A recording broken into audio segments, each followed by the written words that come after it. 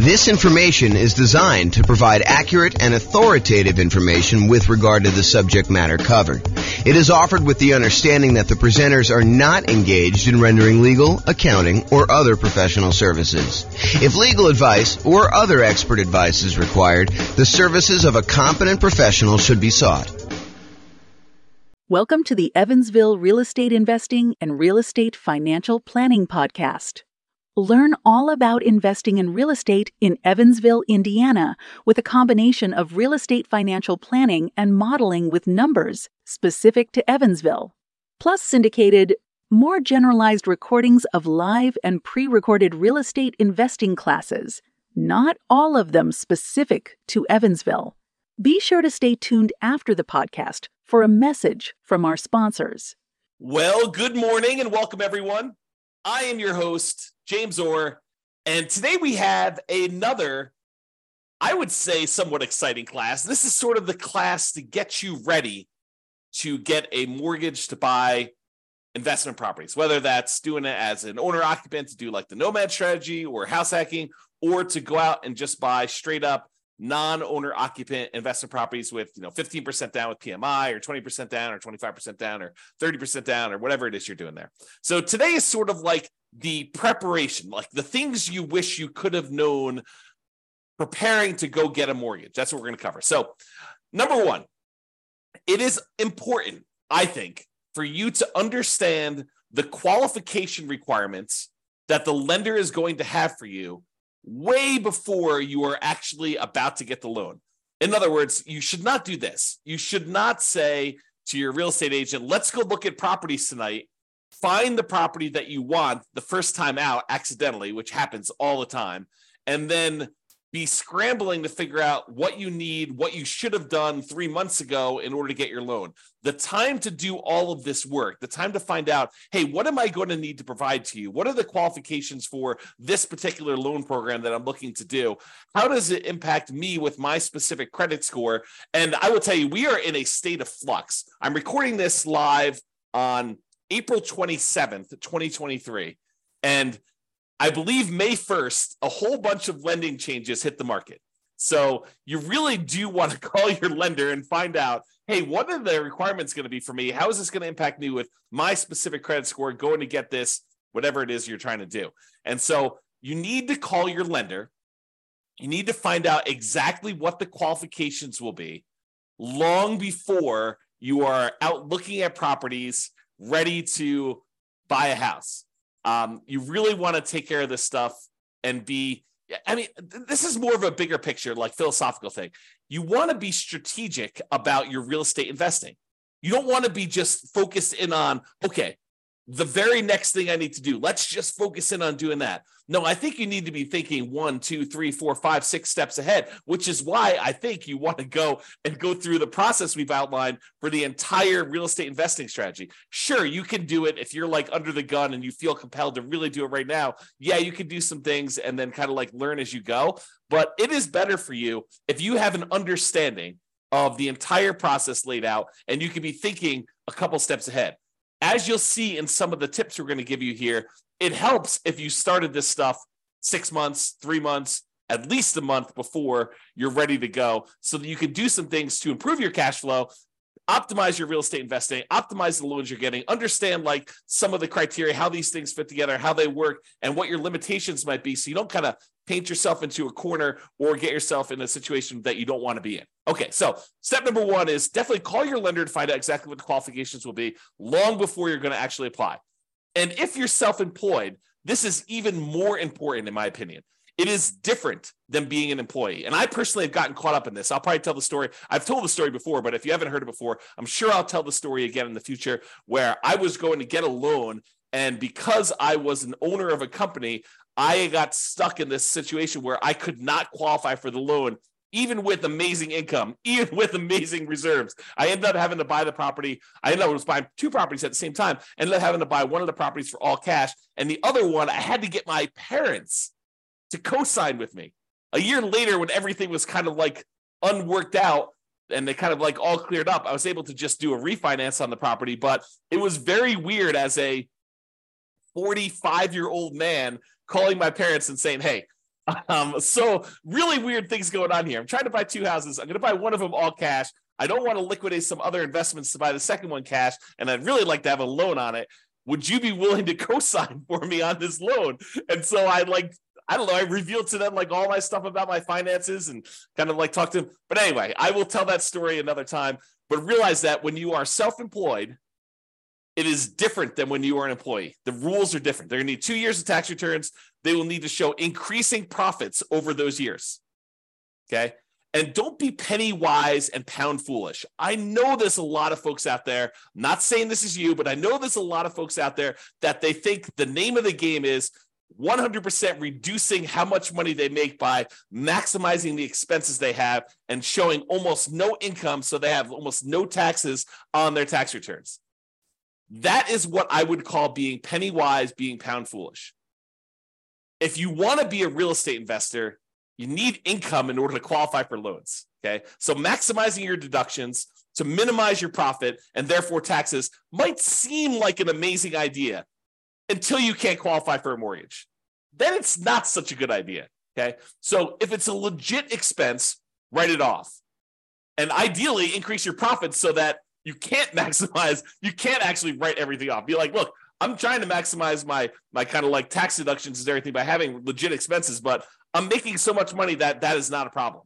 Ideally, you want that, right? You want to have a very profitable business, but you also don't want to like take every single deduction that you can and hurt yourself by not being able to get loans. So this is why I'm telling you, you need to do this stuff way ahead of time. If you're trying to like fix your tax returns, it's hard to go back and fix 2 years of tax returns to like fix these issues. So you got to be thinking way far ahead to do this, okay? And that's why it's great that you're taking this class and you're understanding what needs to happen there. Okay, next tip, know and improve your credit score.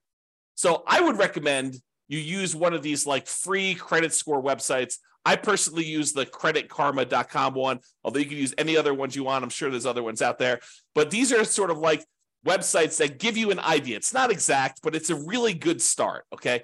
So you go to these websites, you log in, you can find out approximately what your credit score is. You can find out some of the things that are impacting your credit score, good and bad, and you can work on fixing those things, whatever they happen to be. If you notice on there's something ugly that you're like, oh, that's not correct, then go get it fixed. If you got something on there that's ugly and it is true, and you know that you probably should have paid that bill, maybe you go and that's one of your key areas of focus because you really do want to improve your credit score, okay? Now, lenders are typically going to use your middle credit score. There's usually 3 scores. And the lenders are typically going to use your middlemost one. So they're going to ignore the low one, they're going to ignore the high one, and they will use your middle one. There probably are some exceptions to this. I'm sure these policy changes over time, but realize that's what I think you're going to see. Talk to your lender to get the definitive for your situation with whenever you're actually doing it. Now, it is a federal law, I believe, that you can request a free copy of each one of your credit reports each year. So there's 3 different reports. I don't remember the name of them, like Equifax, TransUnion, and something else, right? So there's like 3 different ones, and you can request a copy of them for free once per year for each. So what you could do is you could say, okay, every 4 months, I'm going to request a copy of a different credit report, and then you could always have a new credit report sent to you every 4 months. Then what you do is you could look at that credit report, see what's being reported on that one, fix any inaccuracies, address any credit blemishes you have on that, improve it. Then 4 months later, you pull a different credit report. You ask for another free one, but from a different company because you can get one each year. And then you do the same thing. You fix any inaccuracies, you address any credit blemishes, you try to improve on this. You're like studying this, you're going on websites, you're reading about things, trying to improve it, or you're talking to your lender if they're qualified to be able to help you, which we'll talk about here in a second. You're really trying to maximize and improve this, and you're doing this consistently over time to improve this stuff, okay? Then after you've got to the point where you've requested the 3, then you can go back and start requesting the first one over again 4 months later. So you're constantly cycling through and doing that every 4 months if you want to do that, okay? Now, why am I making such a big deal about knowing and improving your credit score? Because your credit score can impact your interest rate, the mortgage interest rate you can get, which impacts your cash flow. We're in a market where prices have gone up a lot in the last few years. Interest rates are up a lot in the last year plus. Rents are up, but they're not quite up enough to counteract these really, really high prices and the really, really high interest rates, so that it's harder than ever to have great cash flow on properties. Okay. You can put more down, which does improve your credit score, and which does improve your mortgage interest rate, which does improve cash flow. And you can do all of the other 88 strategies that we have for improving cash flow. However, what I will tell you is one of the factors that improves cash flow is your credit score. Higher credit scores tend to get better interest rates. So it's worthwhile for you to fix this stuff, especially if you plan on doing this repeatedly. You don't want to have, something that you could fix upstream, your credit score as an example, that is going to have an ongoing repeated impact that is going to last for, in some cases, 30 years. You go get a mortgage interest rate in a property, and if you decide that you're not going to ever sell that property or refinance it away, that's something that sticks with you for 30 years. Now, sure, you could decide to use a strategy where you're paying that thing off early, or you're refinancing out of it, or you're selling the property and getting rid of the loan. But in some cases, when we're optimizing for achieving financial independence, we're choosing to keep loans, even if they're slightly subpar. Okay? So improve your credit score, because this can impact your mortgage interest rates, which impacts your cash flow. The time to do this is not when you're shopping for a property. Okay, you probably can move the needle a little bit while you're shopping for a property, but really you want to be thinking about this 3 months, 6 months, a year, 2 years ahead of time, so that you can get all of your stuff fixed and you can really optimize this. It's not just like a little bump, it's like the massive changes that you can make. Now, some lenders are qualified to help you improve your credit score. They know what impacts credit score. They've seen it, they've done it. They have real world knowledge, and they can assist you with this. And I would rely on them. I would lean on them to help you do the things that you need in order to improve your credit score. If they're not qualified, if your lender is unable or unwilling to help you, then you may need to hire a respectable, qualified credit counselor, not one of these fly-by-night companies that's going to tell you to do something that's going to ultimately harm you in the end. You really want to focus in on someone who is legit. And you're going to have to ask for recommendations and use your kind of wisdom to figure out who that is, because I can't tell you. Okay. Now, here's a big warning for you. The things that improve your credit score are not always the logical or obvious choices. For example, you may think, hey, I'll just close this account. That should help improve my credit score. Not always. Maybe that account is one that you've had for a long period of time, and because it's got a small balance, but it's a small balance on a very large credit line that you've got there, that may be actually pulling up your credit score.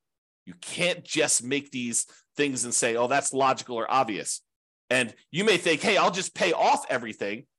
That'll fix my credit score, right? I'm tired of this stuff. I just won't have any balances on anything that I have credit with, and then I'll close all my accounts. No. That could actually lower your credit score. So you got to use somebody who really understands what's going on and what things are actually impacting your specific credit score. And you could do this over time with the help of a professional, your lender, or either your lender if they know what they're doing, or a credit counselor, or in some cases, maybe your real estate agent does know, or someone else knows as well. But be careful. Okay. Now, when you're not using your credit score, lock it down. Lock it down until you're ready to use it. This is a major asset for you. Your ability to get these mortgages is a huge factor in you being able to successfully invest in real estate. Yes, you can do it if you don't have credit yourself, if your credit is bad, but it is so much easier, so much better if you're able to go and use your own credit score in order to qualify for these properties on your own. It eliminates a lot of headaches, a lot of hard work. So you really want to protect this. You want to make sure that you protect your credit. And one way to do that is to lock that stuff down. Do not leave it open. Don't allow people to go. You want to make it so that it's inconvenient for you to go buy anything with credit, where you got to call up and you got to say, okay, unlock my credit score for 24 hours so that, this company that I'm using to get whatever loan you're doing, a car loan or furniture loan or whatever you're doing there, or don't do those at all. But I mean, really, you could go and do this and lock it down after you're done. Immediately lock it back down. Protect yourself, protect your credit, protect the credit of your family members too. And this is not just you, But if you love somebody, help your parents lock down their credit score, right? Because you don't know when they're going to start to get a little bit confused, and they may do something that they will regret. Help protect them, okay? All right, so lock it down until you're ready to use it. Now, let's talk a little bit about debt to income. Debt to income is a calculation that the lenders use in order to help qualify you for loans. It's a ratio of how much debt, your monthly payments on all the debt you have, compared to your income. And it doesn't always work the way that some people think that it works. So you got to be really, really careful about this. Like, how does negative cash flow work? Does that count as, more debt on your property? Does that count as negative income? So there's some calculations we did it. I did an entire 2-hour class on this. I'll put a link in the show notes or something like that so that you guys can access that, because I can't reteach a 2-hour class. But I will tell you, understanding your debt to income, what it is for you right now, walk with a lender and help them walk you through calculating what yours is, and understand what goes into the calculation. Your lower the debt to income is, the better. Now, when we do our modeling for the real estate financial planner, you've probably seen it when you go to your city, kind of modeling, and you've seen all that stuff. One of the things that we actually calculate and we show for the entire model is what the debt to income is for that person doing that particular strategy. And it's one of the things we measure as a measure of risk. The lower your debt to income is, the less risky the strategy is for you. Now, sometimes a strategy would be really risky early on and then way less risky later on. And then some strategies are kind of moderate risk in the beginning, moderate risk in the middle, and moderate risk at the end. And you have to choose which one of those is going to be better for you. There's ones that I think I prefer, right? I'm okay taking a little bit more risk early on, knowing that I'm going to be way less risky later. But you may decide, hey, look, I'd rather take a medium amount of risk now, a medium amount of risk later, and a medium amount of risk later on, at the end, right? So you can decide how you want to structure this depending on your strategy and what your overall financial situation is, okay? So I just wanted to point out that you should understand debt to income, get with your lender, have them help you calculate it, understand what goes into it, what's impacting your debt to income, what are the levers you can move to improve on it. Should you eliminate certain debts? Should you eliminate or improve on certain incomes in order to get better at this? Is it better for you to kind of improve your negative cash flow on a property, or does that not matter as much and you should work on something else? Understand what that means to you, and go watch that second class where I go into 2 hours worth of detail on this, how the calculation is done. I'll give you some examples and all the things that impact it. All right. The other thing, while you're kind of preparing for getting your mortgage, is to save money. And a lot of folks think it's just saving money for down payment. And I think that's a large part of it most of the time, right? Your down payment is going to be a big chunk of what you're saving money for. And sometimes having more down payments to put more down will significantly improve your cash flow. I think there's a lot of folks obsessed about cash flow on properties, and probably for really good reason. It's not the only thing, but it is a major important thing if you're using cash flow to achieve financial independence, to focus in on cash flow when you buy rental properties, right? So I think a lot of folks are focused in on cash flow, and we tend to focus a lot on cash flow. I mean, a lot of the classes we do are about optimizing your cash flow on your rental properties, like the 88 strategies and all the different variations on that and all the different things we could do to improve cash flow. But one of the things we talk about when we talk about improving cash flow is putting more money down and the multiplied impact that can have. Sometimes it's just reducing the amount you're borrowing. You put more down, you borrow less, so your monthly payment's lower. That means your cash flow is improved. Sometimes by putting more down, we kind of pass a threshold for the lender where that actually changes and improves the interest rate. The interest rate for someone borrowing 80% loan to value is higher than someone borrowing, a 75% loan to value, putting 20% down versus putting 25% down. Your cash flow will improve because the interest rate changes from that. It's not just that you're borrowing less, it's interest rate improvement as well. So having more down payment can improve that. Not just borrowing less, but sometimes it'll also eliminate PMI. If you were going to put 15% down, but now you can actually go in and put 20% down and get rid of PMI, that's pretty significant. And we've talked a lot in the past about how, what is the return, the extra return you're getting on this extra down payment, and is it worthwhile to do that? We've done some classes recently on how to do those calculations, so go watch those as well. But while you're prepared to get your loan, you're saving money so that you have this down payment. In addition, you're saving money so that you can, at your option, if it makes sense to you, choose to prepay any private mortgage insurance. if you're doing a loan like you're doing house hacking or Nomad, and you're putting 3.5% down to buy a duplex, triplex, or fourplex with an FHA loan, or maybe you're even buying a single family home with 3.5% down FHA, or maybe you're going and you're doing like a nothing down VA loan, which is not going to have PMI, but maybe you're doing all these different things where you have these low down payment options below 20% down, and you're going to have private mortgage insurance on those. You want to have the choice. You want to be able to do the math and say, hey, it's mathematically better. It improves my cash flow significantly if I can prepay this PMI. And prepaying PMI is whatever it is. You've got to call a lender and find out, but maybe it's $5,000, maybe it's $7,000, whatever it happens to be for you. And you want to have that option. You don't want to be forced to pay monthly PMI because you don't have the choice. You didn't save enough money to do that. You want to be optimizing your cash flow by deciding whether you do this. So saving money to prepay PMI is important. Making sure you have enough money, you save the money so that you have the closing costs and you don't have to negotiate and have seller concessions, because it's not doing seller concessions by choice because it optimizes your investment, which it often does, but you want to actually have the choice of you paying closing costs yourself to improve cash flow, not raising the price and getting the seller to include some seller concessions in there, okay? So saving money for down payment, prepaying PMI, closing costs, and maybe, as we covered in a separate class and like multiple times, is buying down your interest rate. It may make sense for you to have extra money to buy down your interest rate because that could improve your cash flow a lot. So taking that extra money to do that. And then, of course, you would not ever buy an investment property without having adequate reserves. At least 6 months, in my opinion. Now, you may decide, hey, look, I'm liquid in a whole bunch of other ways. I feel really, really comfortable only having 3 months of cash liquid reserves. That's your prerogative. It does add a considerable amount of risk, but I think at least 6 months of reserves. And I've been making some arguments lately to have 12 months of reserves. And I'll talk about that when I go over the whole reserves class. But you should be saving money and having reserves because, and I'm going to use strong language here, okay? You would be stupid to invest in real estate without having reserves, okay? You're asking for trouble. It's like intentionally going and putting yourself in harm's way because you just didn't plan.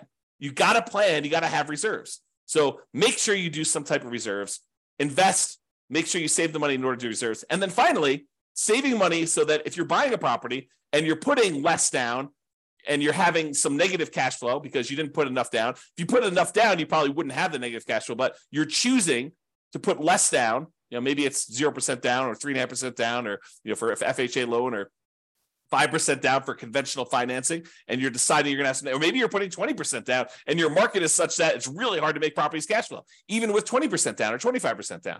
I've seen that a lot, right?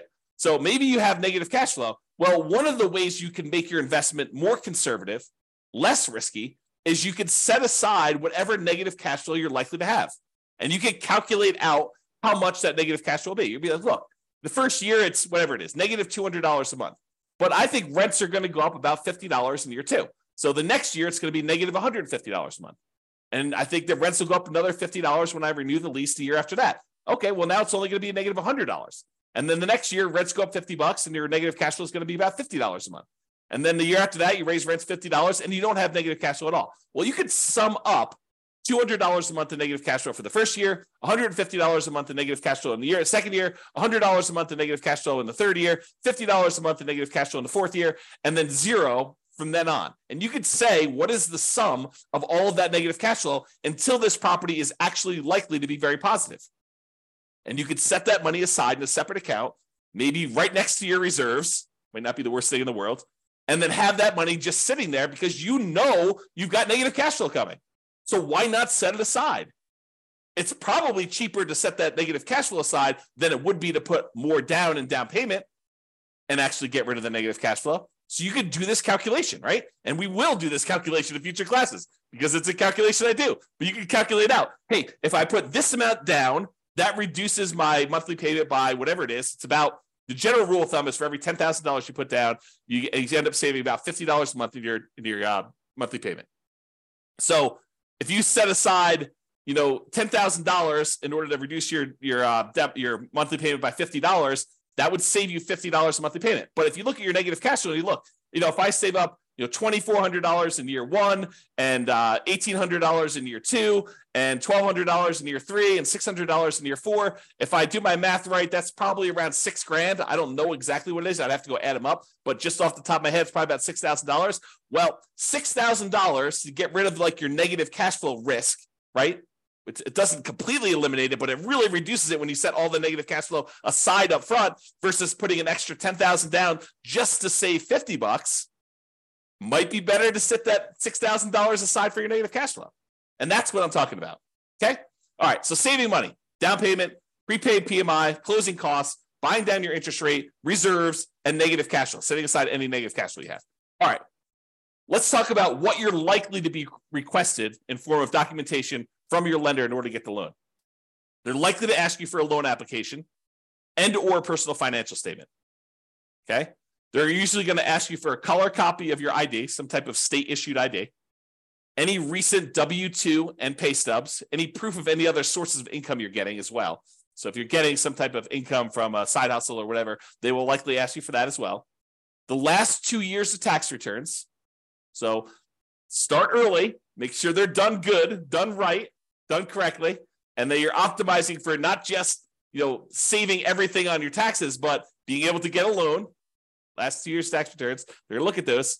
All your bank, your investment, your IRA account statements, usually about 3 months worth. Could be 1 month, could be 3 months, but usually I'd save about 3 months worth knowing that that's coming here. They also want to see documentation of where you're getting the down payment from. You can't just borrow the down payment from mom and dad. You have to document where that's coming from. Documentation of any large deposits in your account. If you got a lump sum from something, they're going to want to know about that. And then on each one of your properties, any of the leases, proof of insurance, any HOA documentation for the HOA and payments related to that, mortgage statements for all the properties you own.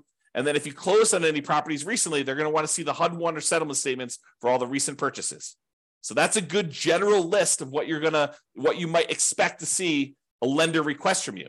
So now why don't you start putting it together in a nice, easy to find, organized place so that when the lender requests it, it's all in one spot, which is what I'm going to talk about next. And I will point out one other thing about the list of documents, that your lender may have additional requests. They may have less requests. But if they have additional requests, you have two choices. You can get all worked up and upset over it.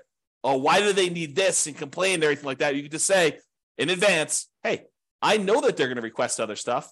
I'm just prepared. I'm going to just give them what they need because they're my partner in this. They're willing to loan me 100% of the purchase price, 95% of the purchase price, 80% of the purchase price, 75% of the purchase price. They're coming to the table with a large chunk of money to help you acquire these assets, to help you acquire these real estate investments. They're a financial partner for you. And your financial partner says, hey, I need a copy of your cable bill. And you're like, why do you need a copy of my cable bill? Or you could just say, sure, partner, I'll show you my cable bill. No worries. Here you go. Whatever you need to see. All right. Organize your files. So you're going to need this stuff. So why don't you get organized and stay organized? Store all the files that your lender will likely request from you in a well-labeled, organized folder on something like Dropbox. And I use Dropbox because not only does it keep a backup and it stays organized and stuff on your local computer and any other things you need, like if you're out with your lender and they need something, you can send it via your phone or your computer or go home and do something. But you can also share the entire folder with them, and then they'll have the most up-to-date stuff that they need. They'll probably request you the link again, but you can give them access to it and just have your files organized that way. Keep that folder updated with your latest tax return. So as you file a new tax return, just put a copy in there. Any pay stubs you get from work, scan them or use them from your email, save them into that folder, store them there. Any property records you have that you're going to need to share with them, put that in there. And I have a typo here. I'm going to just go ahead and correct that. As you get updated versions, save them there. That way all your files that you need to send to lender are all in one place. And this is especially helpful if you're going to be getting loans regularly, or you're going to be buying a bunch of properties all in a row, and you're going to need to use this like more than one time. It'll really help you. Okay? In conclusion, understand what the rules of the game are. what your expectations and the qualification standards are for getting loans. And then get and stay organized to make applying for loans fast, easy, and low stress. And I'll add one other thing. Start early. Be thinking strategically ahead of time. Okay? Start early and think strategically.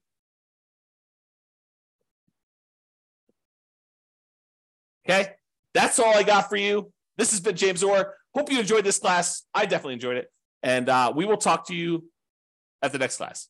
Bye-bye for now. With home prices up, mortgage interest rates up, and rents up, but not quite enough to counteract the higher prices and interest rates, cash flow on rental properties in Evansville is harder than ever.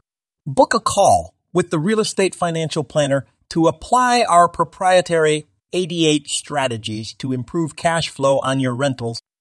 See the show notes for a link to schedule your call and improve your cash flow today.